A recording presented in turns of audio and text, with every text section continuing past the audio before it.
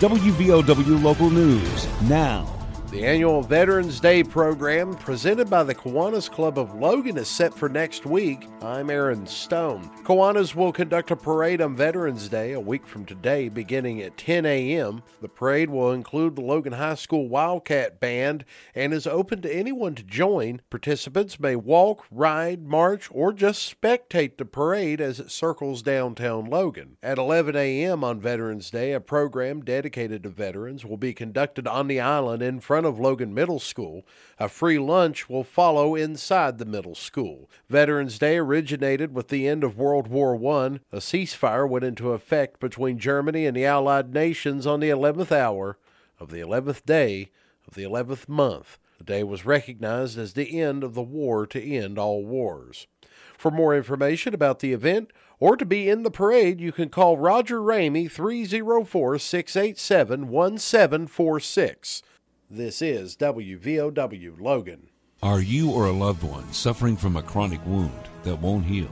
The Advanced Wound Center at Logan Regional Medical Center is here to help you. Our team of compassionate healthcare providers will develop a personalized care plan tailored to your individual needs. We use advanced healing techniques such as hyperbaric oxygen therapy to help you heal quickly. Call us to learn more. The Advanced Wound Center at Logan Regional, healing chronic wounds so you can get back to doing the things you love.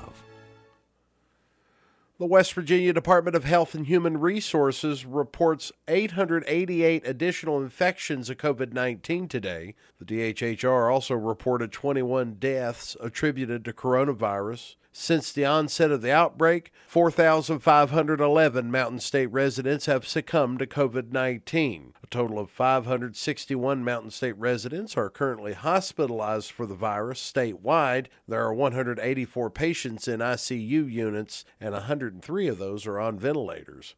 The state added 793 additional fully vaccinated individuals. The vaccine administration rate still stands at 59.2%.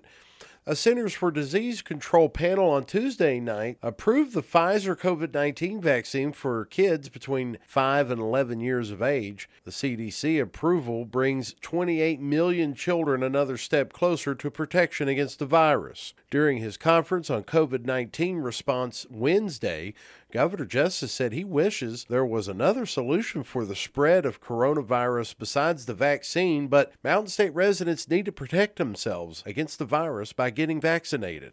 All we do in life every day is stack the odds as best we possibly can in our favor as we go forward and enjoy this incredibly difficult but good journey through life. If you're trying to do just that, stack the odds in your favor. 92.2% of the people that have died are unvaccinated.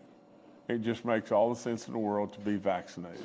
West Virginia has 6,662 active cases of COVID-19.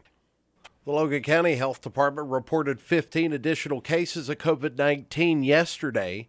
A total of 53 new infections of the virus has been confirmed through laboratory testing since Friday. 8 cases were cleared for recovery yesterday. As of 5 o'clock Wednesday evening, Logan County has 112 active cases of coronavirus.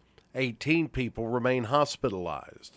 The Logan County Sheriff's Department is still looking to the public for help in identifying 2 men caught on camera entering mine property at Rum Creek. Surveillance footage captured the moment when 2 Caucasian men entered the property without permission. Sheriff's Office released still images of the crime on social media earlier this week. The images can be viewed online at WVOWradio.com. Anyone with information on the identities of the men should contact Sergeant Nick Booth at the Sheriff's Office, 304-792-8590. West Virginia Attorney General Patrick Morrisey has joined 6 other states in filing a complaint against President Joe Biden and many federal agencies over the COVID-19 vaccination requirement placed on federal contractors. The West Virginia Attorney General and the group of attorneys general urged the court to stop the president, the Safer Federal Workforce Task Force, and other federal entities from enforcing the mandate on any federal contracting agency, subcontractor, and employee of the states. The attorneys general allege President Biden and other federal defendants have acted unlawfully in many ways. These allegations include overstepping their constitutional authority, violating the separation of the powers as set forth in the 10th Amendment, and violating the spending clause of the United States Constitution. West Virginia joined Georgia in filing suit, along with attorneys general in Alabama, Idaho, Kansas, South Carolina, and Utah.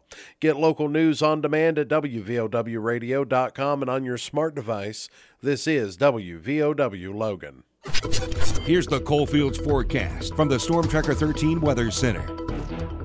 I'm Storm Tracker 13 Chief Meteorologist Spencer Atkins. Well, we're seeing some clearing going on our high temperature today, back around 50 degrees or so. Now tonight, once again, thinking about covering up any plants. The growing season's done, really for all purposes, but we'll drop back down to about 30 degrees. Sunshine for Friday, your high temperature back around 54, and a dry weekend in the mid and upper 50s. I'm 13 News Chief Meteorologist Spencer Atkins. Listen throughout the day or click on tristateupdate.com for more weather information from the Storm Tracker 13 Weather Center.